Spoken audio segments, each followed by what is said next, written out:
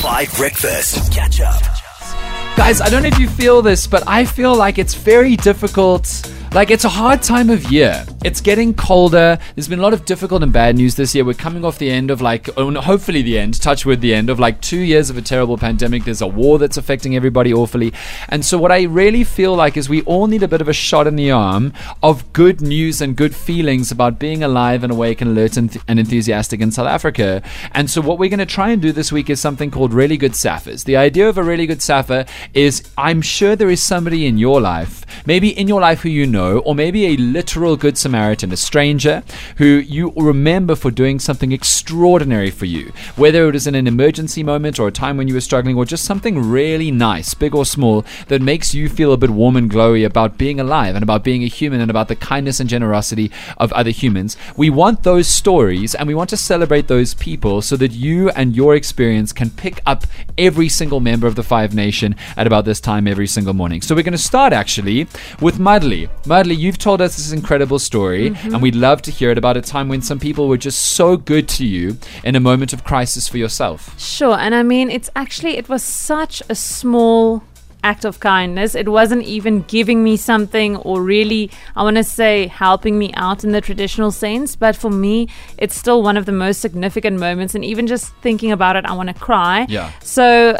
I was just having a bad week. This was a couple of years ago, and I was having a bad week. I actually got into a very bad fight with my ex-boyfriend as well. So it was just a lot of things. I was crying. I was really not in a good space, and I was driving to a fuel station, and I went into the shop to go buy things, and I was actually crying. I couldn't stop my tears, and everybody is just kind of weird, don't know how to react to someone crying, and they're like, hey, okay.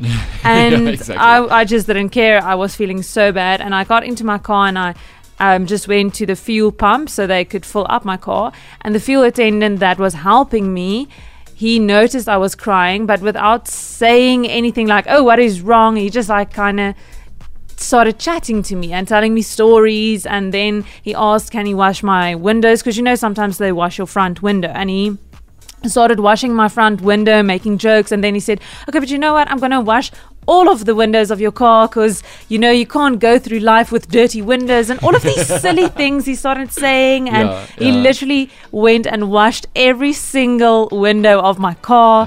Amazing. He kind of polished my car a bit, and the whole time he was just chatting to me.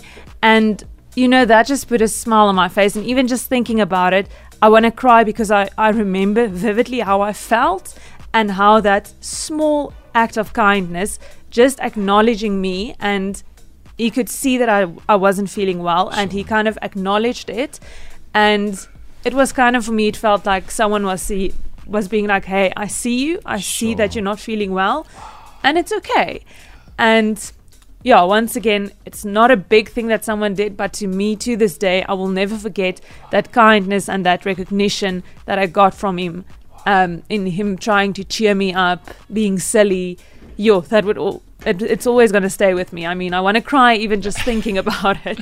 That's a perfect example. And what a great example of a really good SAFA. So, Marli, thank you so much for sharing that. I appreciate it. I want to hear your story on the WhatsApp line. I want to hear of a time where somebody you know or didn't know did something extraordinarily kind for you, big or small, that got you through something or made you feel better or turned around your day or your life. Because that's the kind of story of the kind of example of South Africans we want to celebrate. And that's a perfect example. Thank you so much, Marli. So let us know on the WhatsApp line right now. Get out your phones, because I think that your story can help so many of us in what is a really difficult time of year, and honestly, at 20 to 7 in the morning, a difficult time of your day, guys. 20 to 7 in the morning is hard. So let us know on the WhatsApp line. You can text it to us, you can send us a voice note. We want to know. Catch up on some of the best moments from 5 Breakfast by going to 5FM's catch-up page on the 5FM app or 5FM.co.za.